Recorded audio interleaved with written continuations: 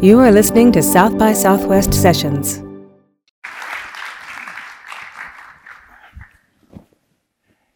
Well, this is fun.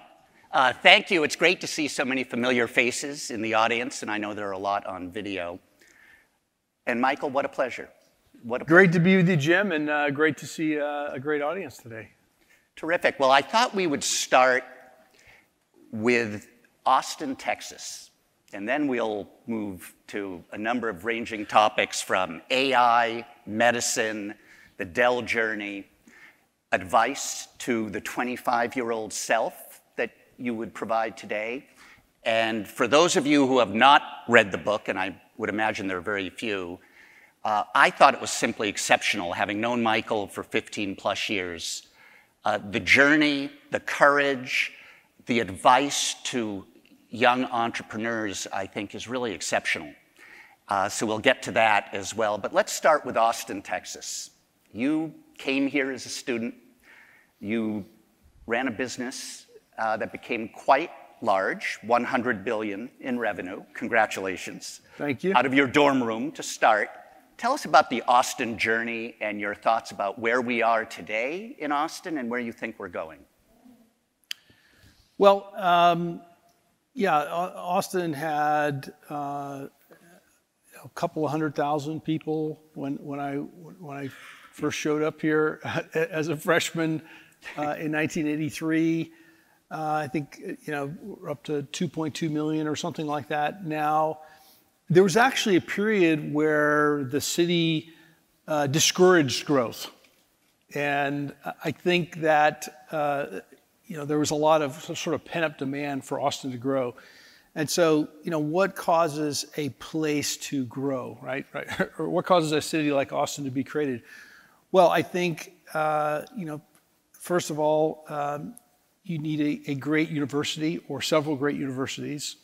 And I believe there's something like 400,000 students within a 100-mile radius of where we are right now, which is kind of amazing, right? And young people have to want to live there. Right. That seems to me to be the magic combination. And Austin's been great. I think it's going to keep growing. It's been roughly doubling in size every decade. And what's also really interesting is if you look at all these towns around the periphery, I was in Buda, Texas yesterday, but if you think about, Kyle and Pflugerville and all these towns, go look, they're all growing at double-digit rates compounded each year.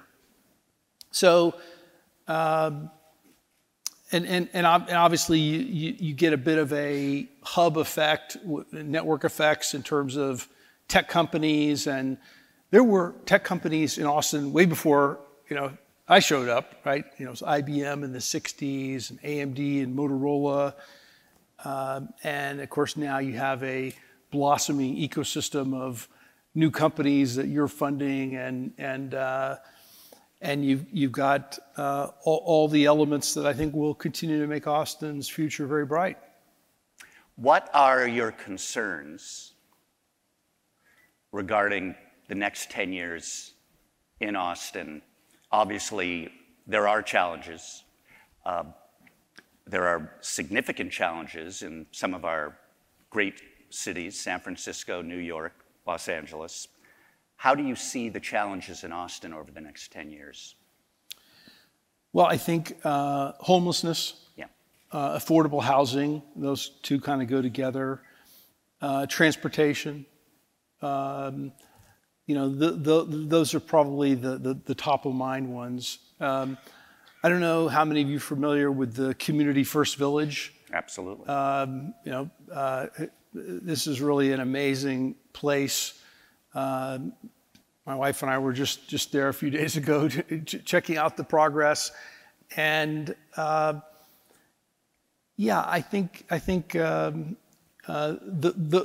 are the top of mind issues. Affordable housing. I mean, real estate has gone bananas.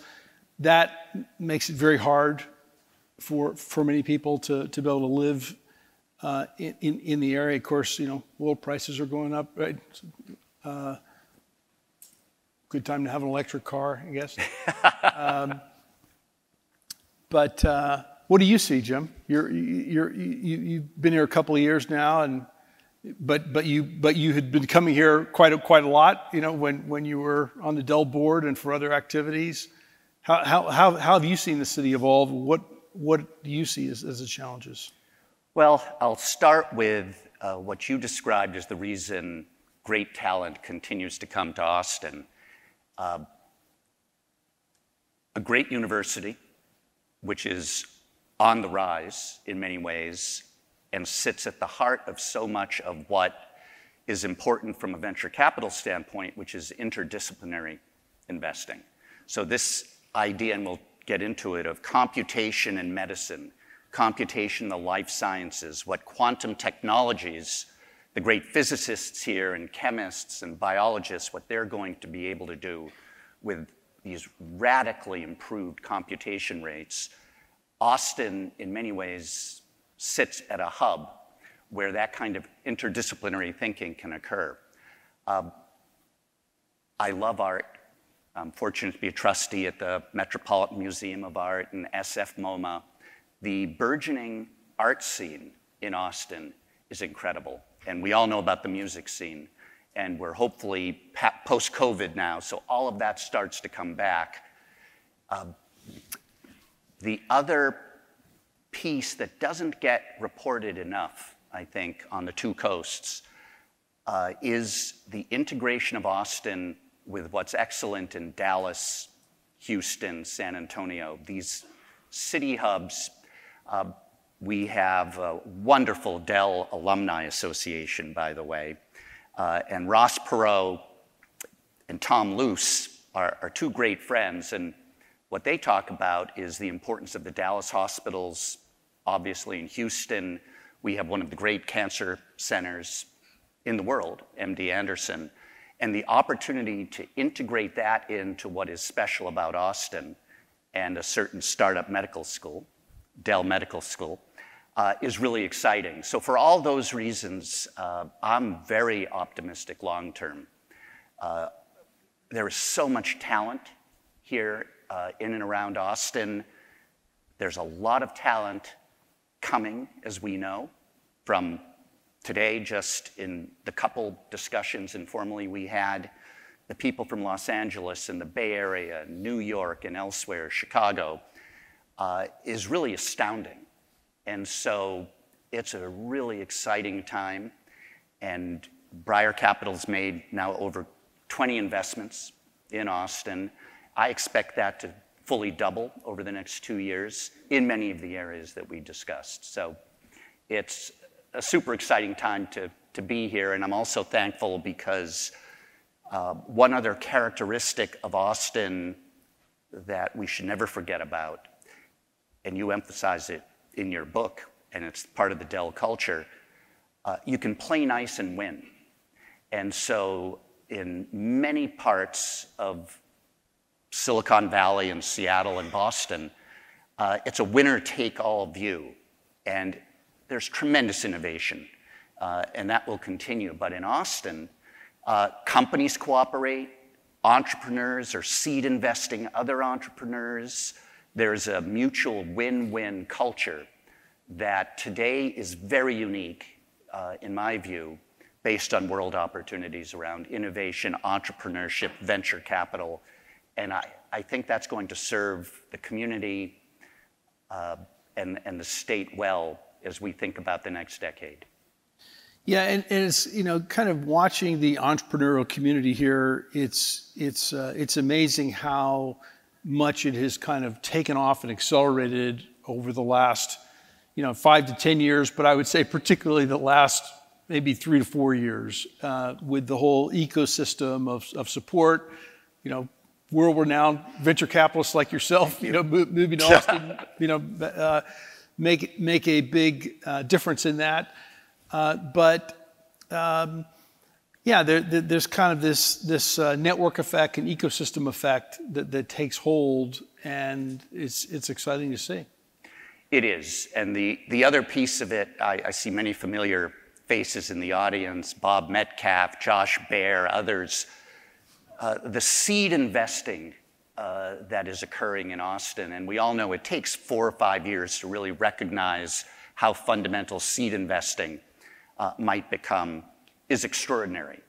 And so that is something that I think, again, is very exciting because there's this force we hear in the Bay Area about the PayPal mafia. Well, let me tell you, the Dell alumni mafia is second to none.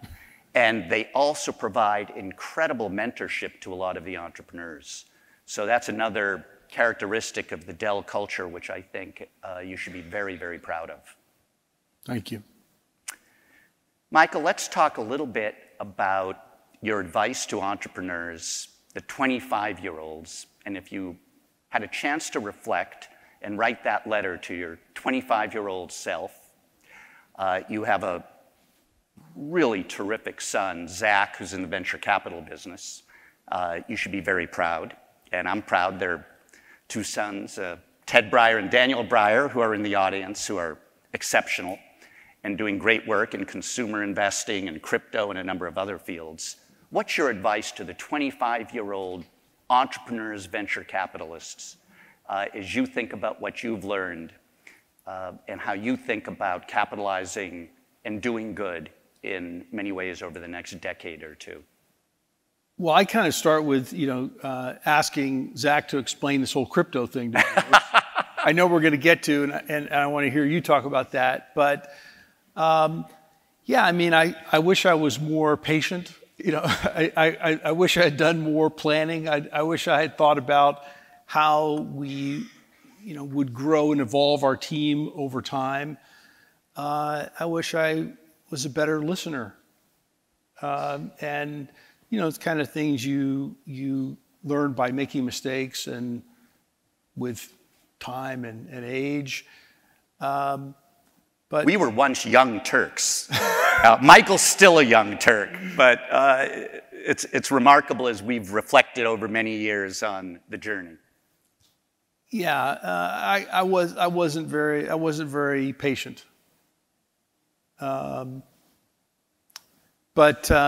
Yeah, I mean, I think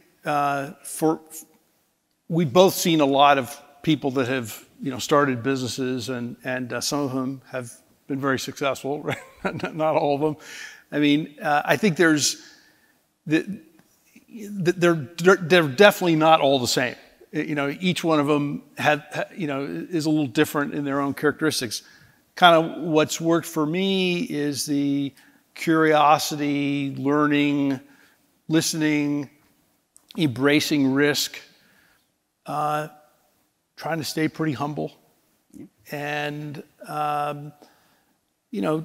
thinking about problems from a new perspective, and thinking about how we can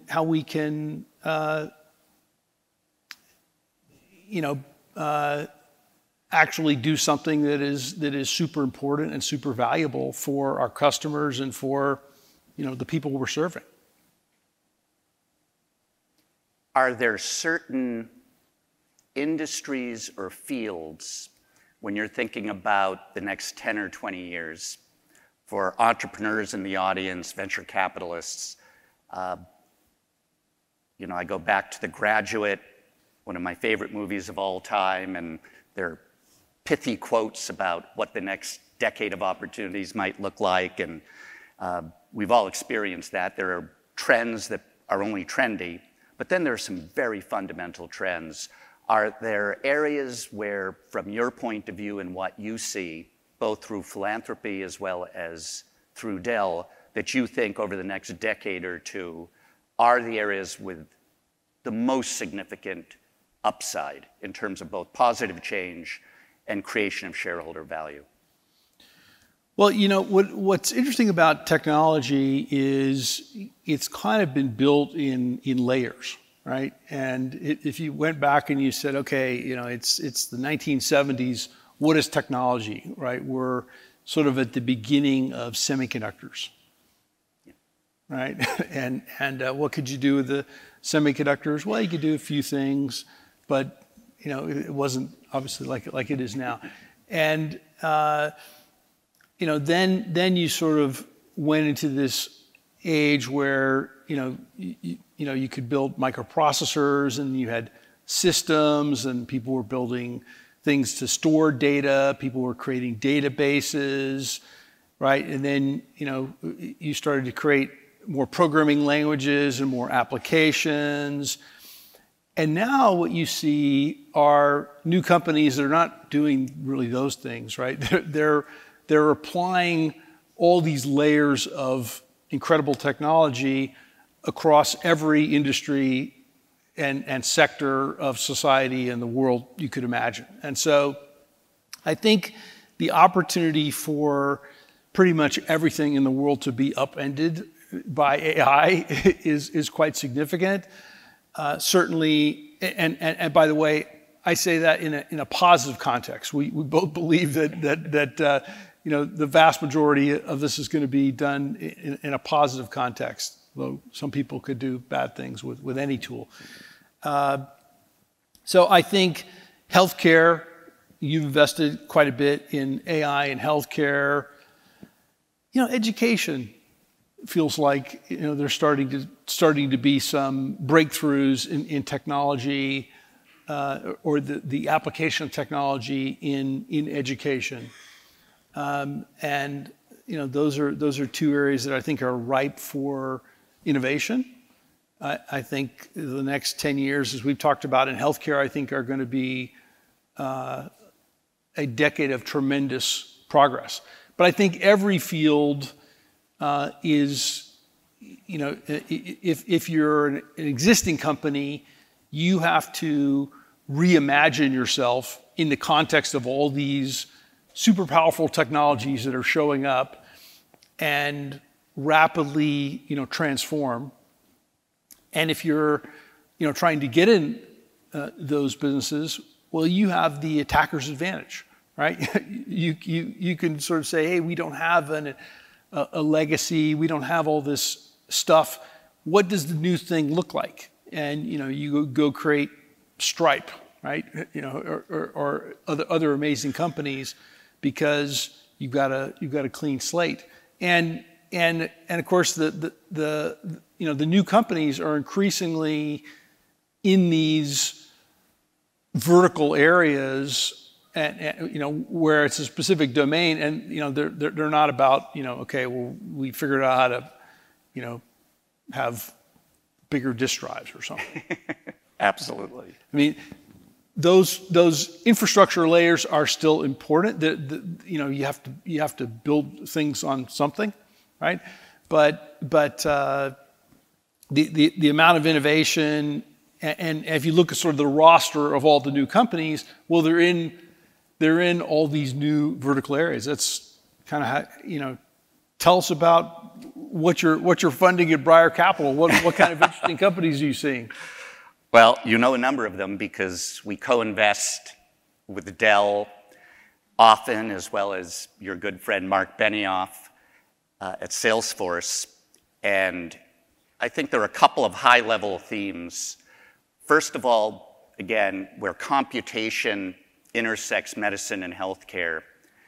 When I'm speaking to students at Harvard and Stanford and UT and other great universities, this is an area where I think we're literally not even on the first hole for those golfers in the audience. I was speaking to the outgoing CEO of Memorial Sloan Kettering, and today at MSK, about 5% of the professionals are in computation.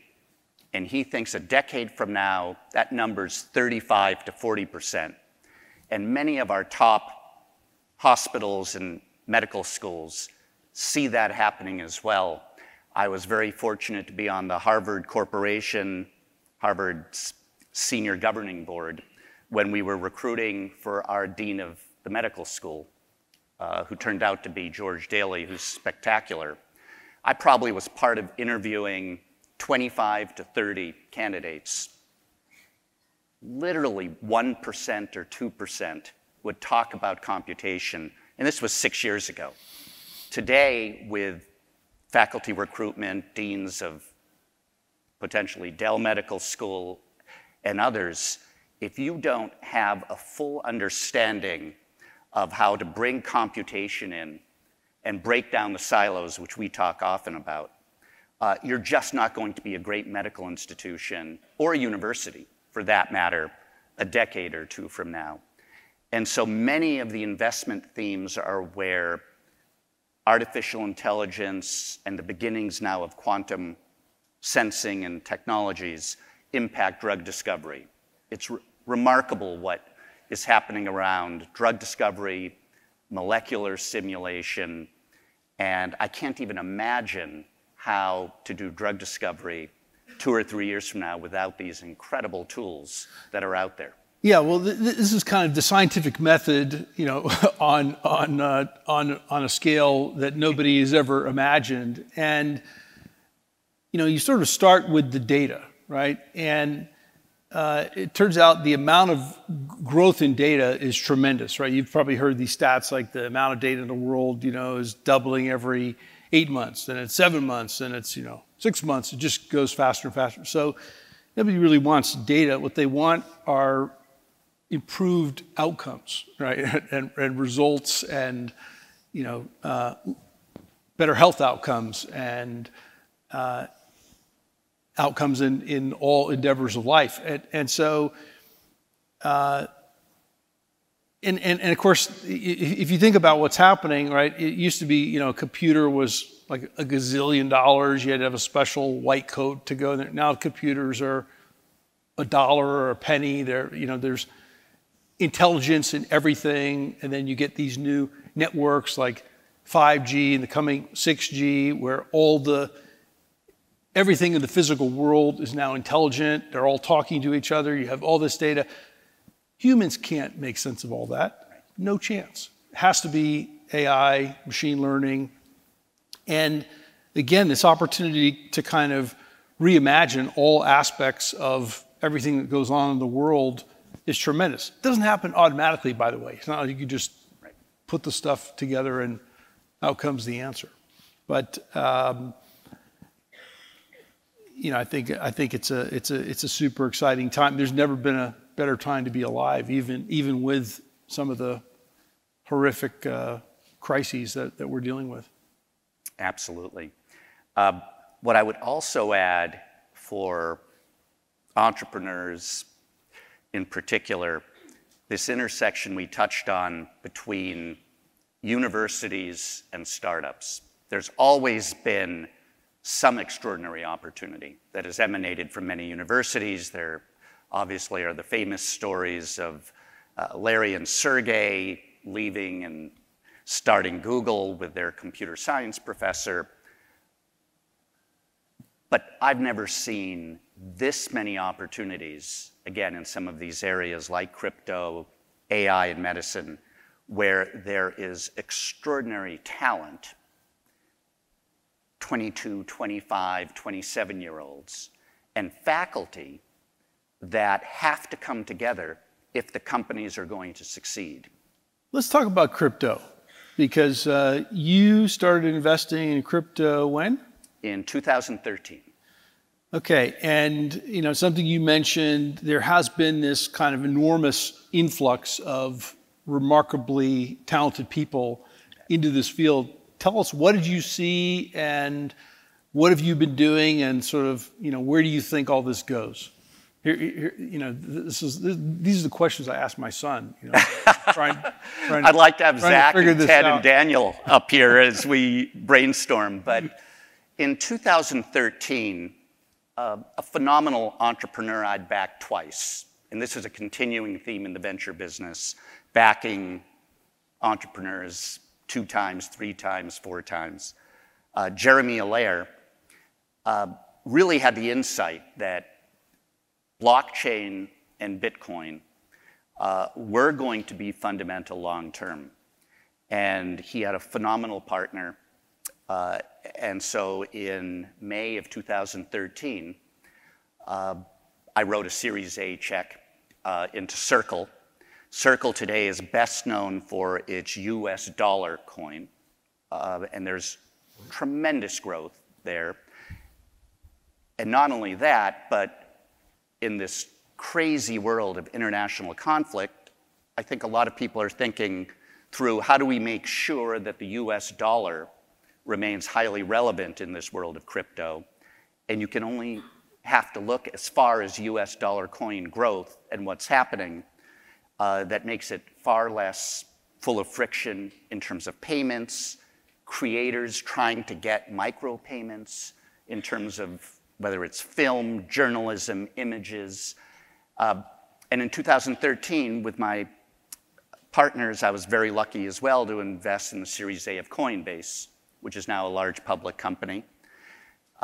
So we've done about 20 crypto investments since 2013, largely around blockchain infrastructure. So rarely will we make a big bet on a certain coin. But we will make big bets on what I would consider to be the genius 25 to 30-year-olds who are at Google, Facebook, Amazon, Microsoft. And when I meet with them, they're looking for a couple things. They're looking for an ability to impact the world. They're looking for massive opportunity because they've been in some of these companies that have achieved great scale, and mission-driven. And so when I ask them what they're going to do next, because we have a pipeline of Briar Capital of about 100 of these individuals, they'll say crypto, they'll say AI and medicine, and they'll talk about sustainability. Mm-hmm. So if you ask me, sometimes venture capital can be very simple. Follow the absolute best and brightest. And the best and brightest today are moving into crypto, AI, and sustainability. And that is central to the Briar Capital investment thesis. We want to be able to call, if it's AI medicine, a Nobel laureate or a potential Nobel laureate at Harvard or Stanford or UT, who are the 3 or 4 best postdocs in your program. Mm-hmm. And that's how we intersect a lot of these opportunities. I would also say, though, that we're in a real-time reset in terms of, we know, globalization. You know this far more than I. And so the challenges around global supply chain, the challenges around an increasingly fractious world as we speak, does lead to, I think, far more complex strategies that need to be implemented. It's no longer thinking through how do we get to Europe in 6 months or 12 months. I think I'm starting to see an emphasis in Austin and Silicon Valley, Boston, New York, the best entrepreneurs thinking, for now, we want to create a social good, but at the same time, we're focused on the US for the foreseeable future, given global risks. And I'd be interested in what you see, particularly around global supply chain. There's no one I've ever met more insightful than Michael when it comes to supply chain. I think there are a lot of people in the audience and on video who would love to hear what you're seeing real time relative to supply chain.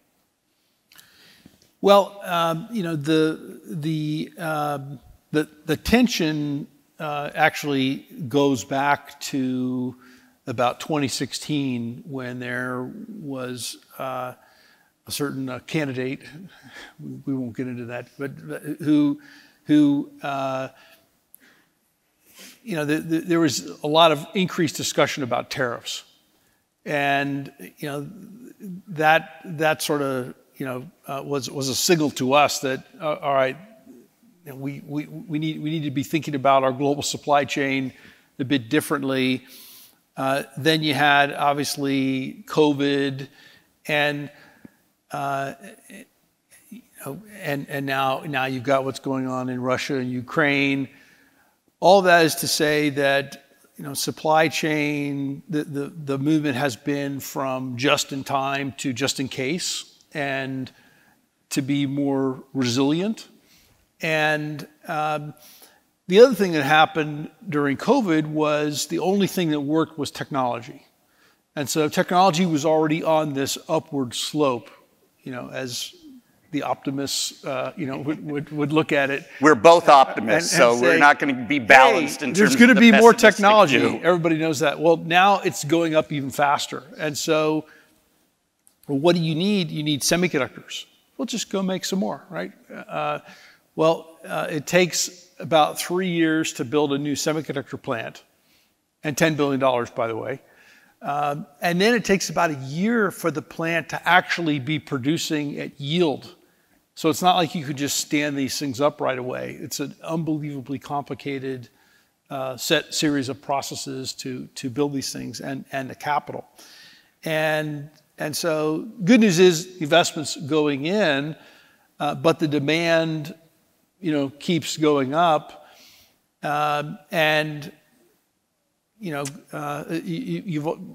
Right now, for example, you've also got disruption in a lot of the rare earth metals.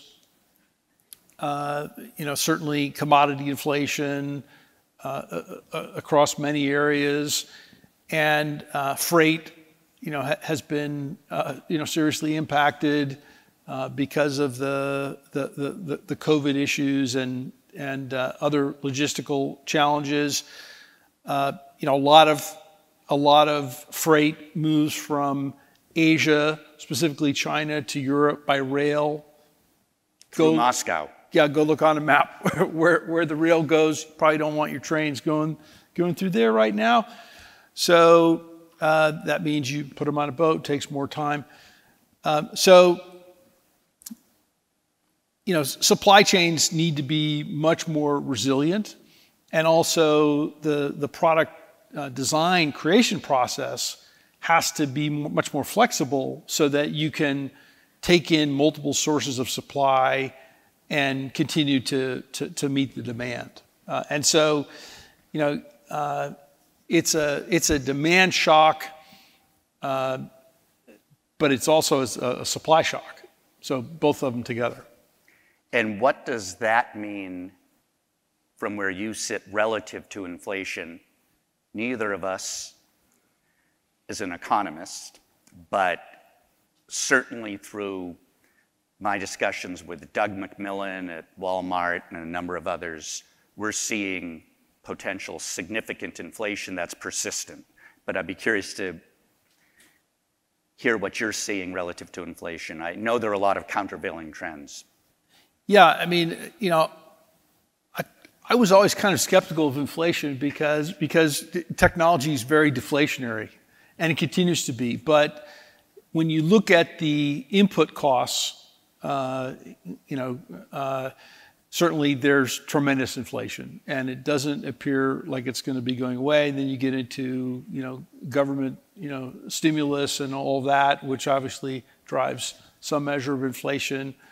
While that's changing a bit, doesn't seem to be slowing down too much. So I think the inflation is going to be with us for quite some time. I see it the same way, and it's remarkable. And I think again, when we're trying to advise partners, entrepreneurs, high-stage growth companies. And 3 of them in Austin, Everly Health and Zen Business, and soon to be a couple others, are now well over $1 billion market cap.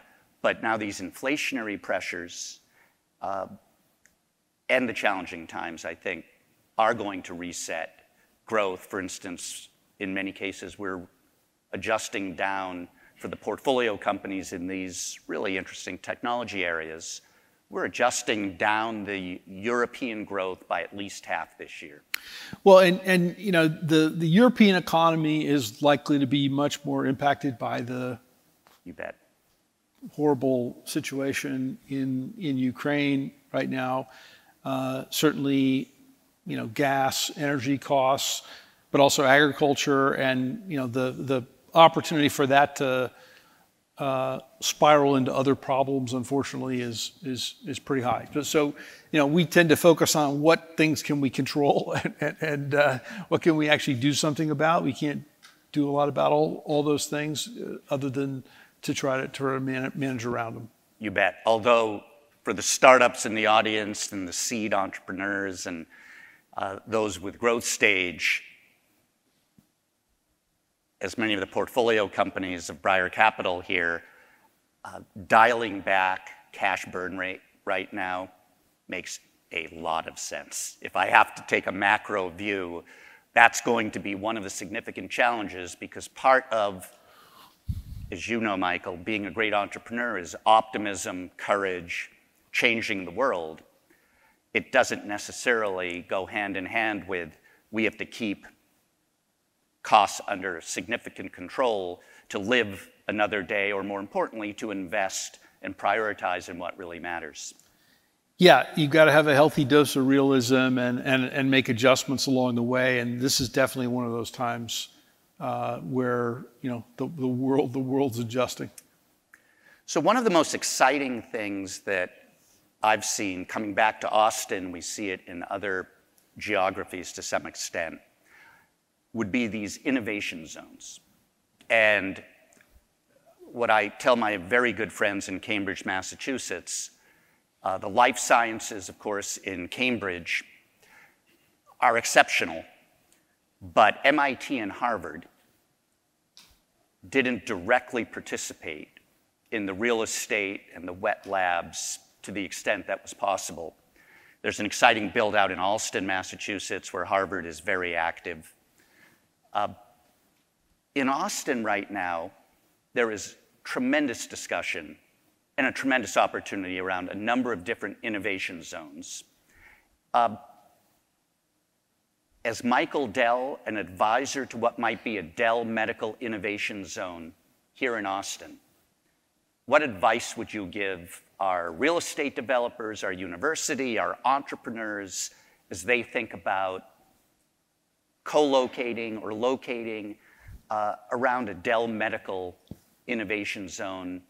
And do you fundamentally believe it's a huge opportunity, or do you believe entrepreneurs are better served by, again, small offices off the beaten path, or dorm rooms for that instance? Well, yeah, you got to have the dorm room. Look, I think the opportunity, as you talked about, for a multidisciplinary multidisciplinary innovations with research universities and health-related startups, medical schools, and again, you get these network effects where you attract the best researchers and teams that want to be involved in that work. I think there's a real opportunity for there to be a hub here of great innovation in healthcare, and of course, it does extend to the broader UT system and Texas. You get MD Anderson in Houston doing incredible work in cancer, and I think cancer is actually an area where I think the next 10 years there's going to be tremendous breakthroughs, and a lot of that will be driven by computational power and the intersection of the computational sciences and the life sciences, and so that feels like a great area for a hub for new spin-offs, for new companies to be created. Well, we agree. So at Briar Capital, we're either opening an office or presences in some of these innovation zones, including Austin. I mentioned Cambridge for life sciences. Silicon Valley will never go away. I'm often asked, what's the difference between Silicon Valley and Austin? I could go on. But for deep breakthrough technologies, advanced AI, shortly Briar Capital will be announcing a quantum sensing and quantum technology spin out from a major technology company. Silicon Valley is unparalleled for the deep technologies. But what I love about Austin, doing something really on an interdisciplinary basis. I think will lead to real breakthroughs, because there's just by nature more of an interdisciplinary feel in Austin today. And I mentioned it, one of the reasons I came to Austin, and you were so instrumental, not only the entrepreneurial and venture capital opportunities, but again, think of South by Southwest celebrating 3 decades, art, film, music. It's not enough to have a great technology hub. It's not enough to have great technologists to get the best and brightest and the right set of interests. And what makes, I think, all of us really excited is you need the artists, the musicians, the entrepreneurial food executives, the restaurants, and it is really exciting here in Austin relative to that. Yeah, and I think another thing that we saw with COVID was a more distributed future, right? Which we were probably headed toward anyway in some way. But I think you're seeing, talent being able to be engaged in a remote and hybrid way, right? And I think that probably continues at some level. People love the flexibility, and while it's great to live in a wonderful city, like Austin, well, there's lots of talent all over the world, and so I think organizations are figuring out how to create that hybrid engagement model so that a broader, more diverse universe of talent is able to be accessed. So you don't actually have to physically live in a certain place to have. There are some jobs where that's required, right? But not all jobs. No, I agree. And one thing we've lost in the last 2 years, we've talked about it. One of my public boards is Blackstone. We have an exceptional set of leaders, of course, Steve Schwartzman and John Gray, our president. And what we reflect upon is, for the incoming analysts, associates, there isn't the sense of culture that existed pre-COVID. And so it's up to leadership teams now to really instill the cultural values of the institution. And some of that is much easier in person. On the other end of the spectrum, though, I'm not a believer that we're going 5 days a week back into the office. It just is not what the most talented individuals necessarily want to do.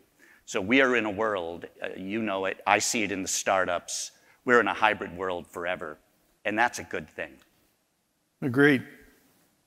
Well, I'm going to think about some questions here from the audience, but one is from Scott Henderson, and the question is, knowing how many millionaires Dell created, how do you think about what are the next steps that would make a lot of sense for today's founders to take to make sure that they're creating wealth for the core team? I would add, though, in addition to that, so many of the Dell alumni also are remarkable philanthropists.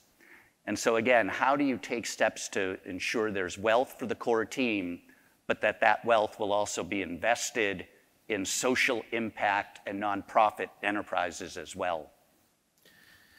Yeah, well, you kind of start with the things that you're responsible for. And so, if you've got a company, create a culture of giving back, right? And, there's lots of ways you can do that. It doesn't have to be just money, right? It could be volunteering time and involvement in the community.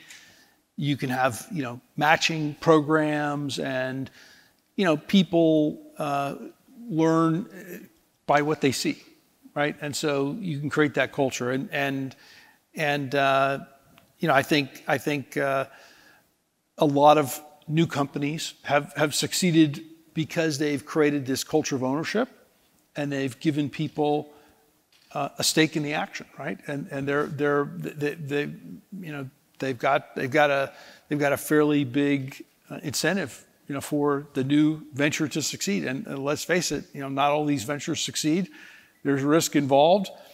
But yeah,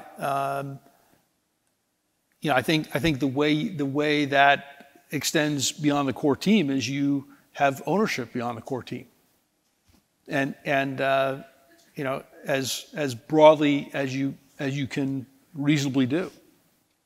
Now, it is fascinating to me still, in a number of cases where I'm speaking with other investors, they will mention, well, we think only the top 10% of senior management should be getting stock options or stock.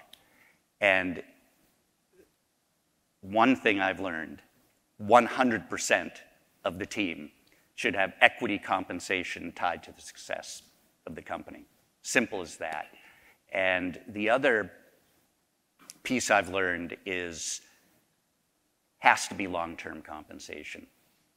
You know that as well as anyone. It's remarkable how the compounding effect works, and if one takes a 5 to 10 year retention strategy, and we want our employees and stakeholders to do well, there has to be that view that this is a 7 to 10 year ride at least. Yeah, and sometimes you're kind of forcing them to think long term, right? Because of the nature of the incentives. But if it works well, then they'll thank you for it. Yeah. So one thing I want to touch on, because I know there are a number of questions that have come to me prior to this discussion. Web 3.0, the metaverse, huge theme for many of you in the audience here at South by. And do you feel from where you sit that the metaverse and Web 3.0 is overhyped? Or do you think there's something fundamental happening given your pattern recognition, and you would encourage a lot of our metaverse entrepreneurs, seed investors in the audience to be thinking, again, long-term, and that it's very fundamental? Yeah, Web3 I don't think is overhyped. Certainly there could be some instances right. of overhyping, but I think the distributed future is real, and that has enormous amounts of promise. Metaverse has many different definitions. If it's the VR headset, kind of the first day you get it, that's pretty cool. Second day, then it goes in the drawer, right? After a while. Unless there's a very compelling game or mutual experience. Yeah. There are some on Oculus and others where they are very compelling. How many persistent VR users do we have out there in the audience? Okay, couple. 5, including Jim. Maybe it was 4. I don't know, but yeah.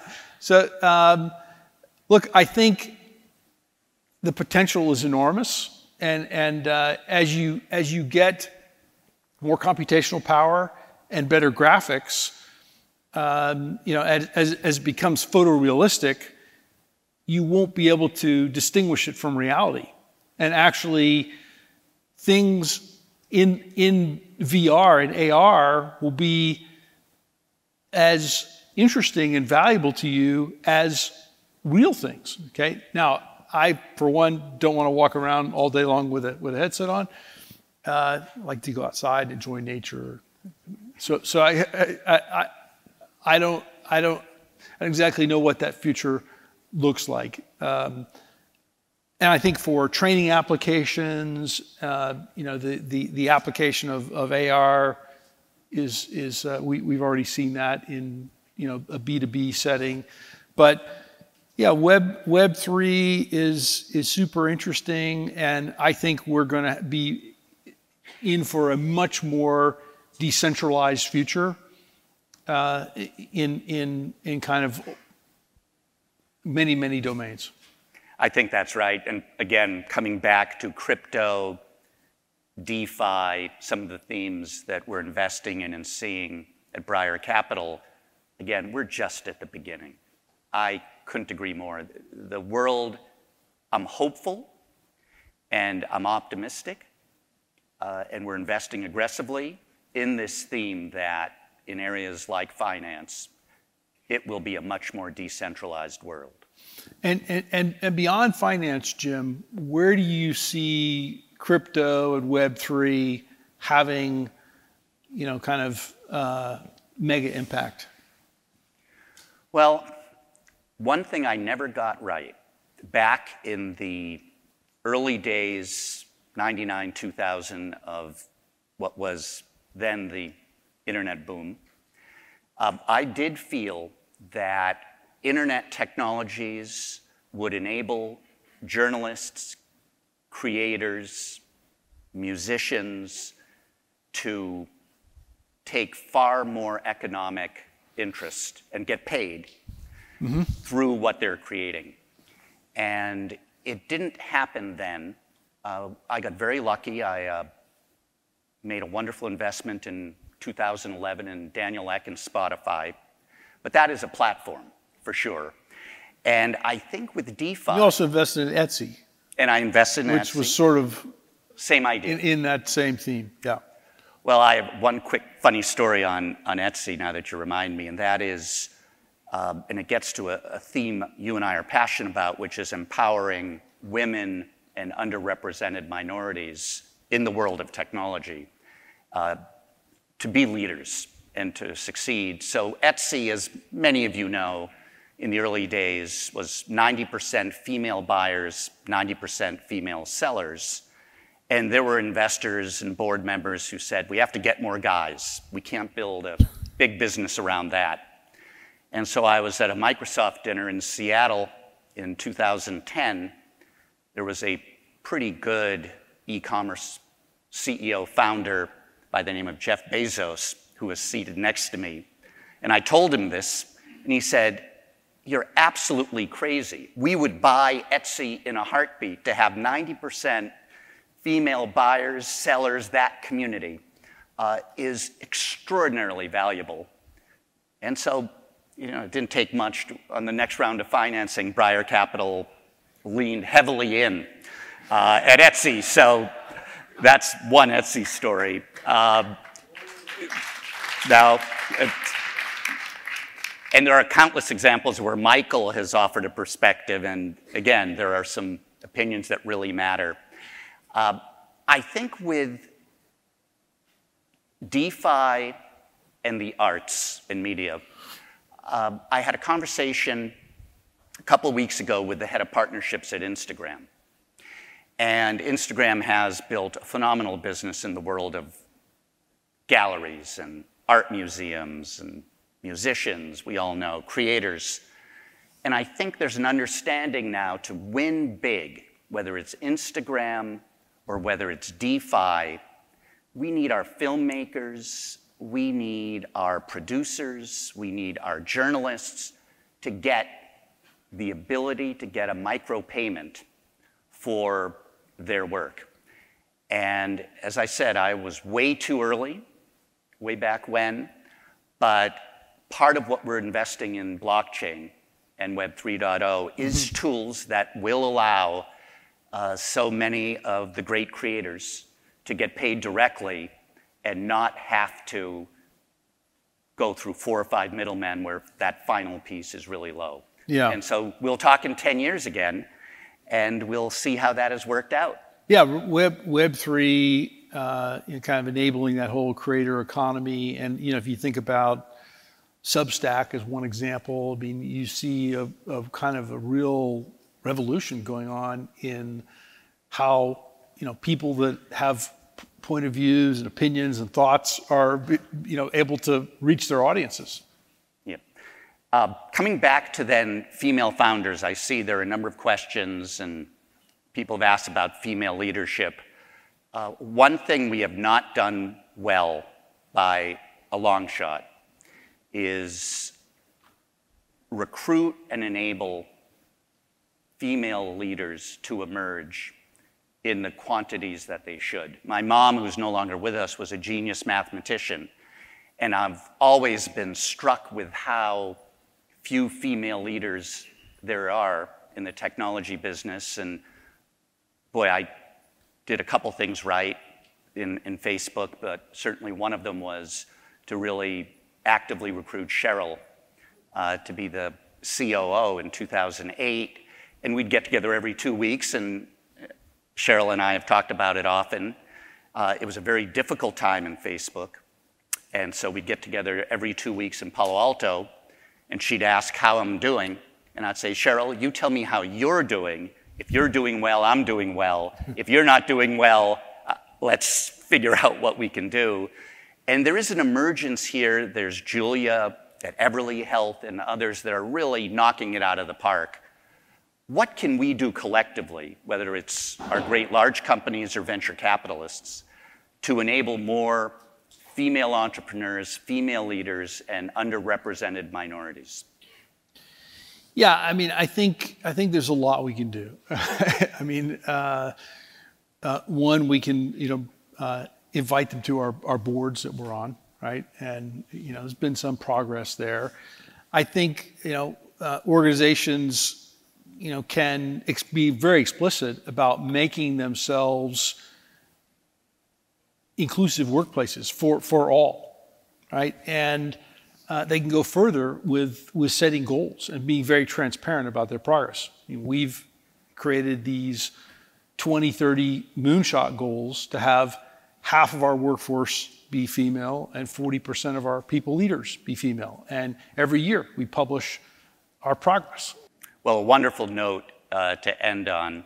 And Michael, again, this is a privilege in many ways for me. I loved the conversation we had on many of these topics at your home here a couple months ago, and I can't wait. There are a number of questions about what is next for Michael Dell, and that is to be discussed at a later time. But thank you, Michael. Thank you all for attending, and really appreciate it. Thank you.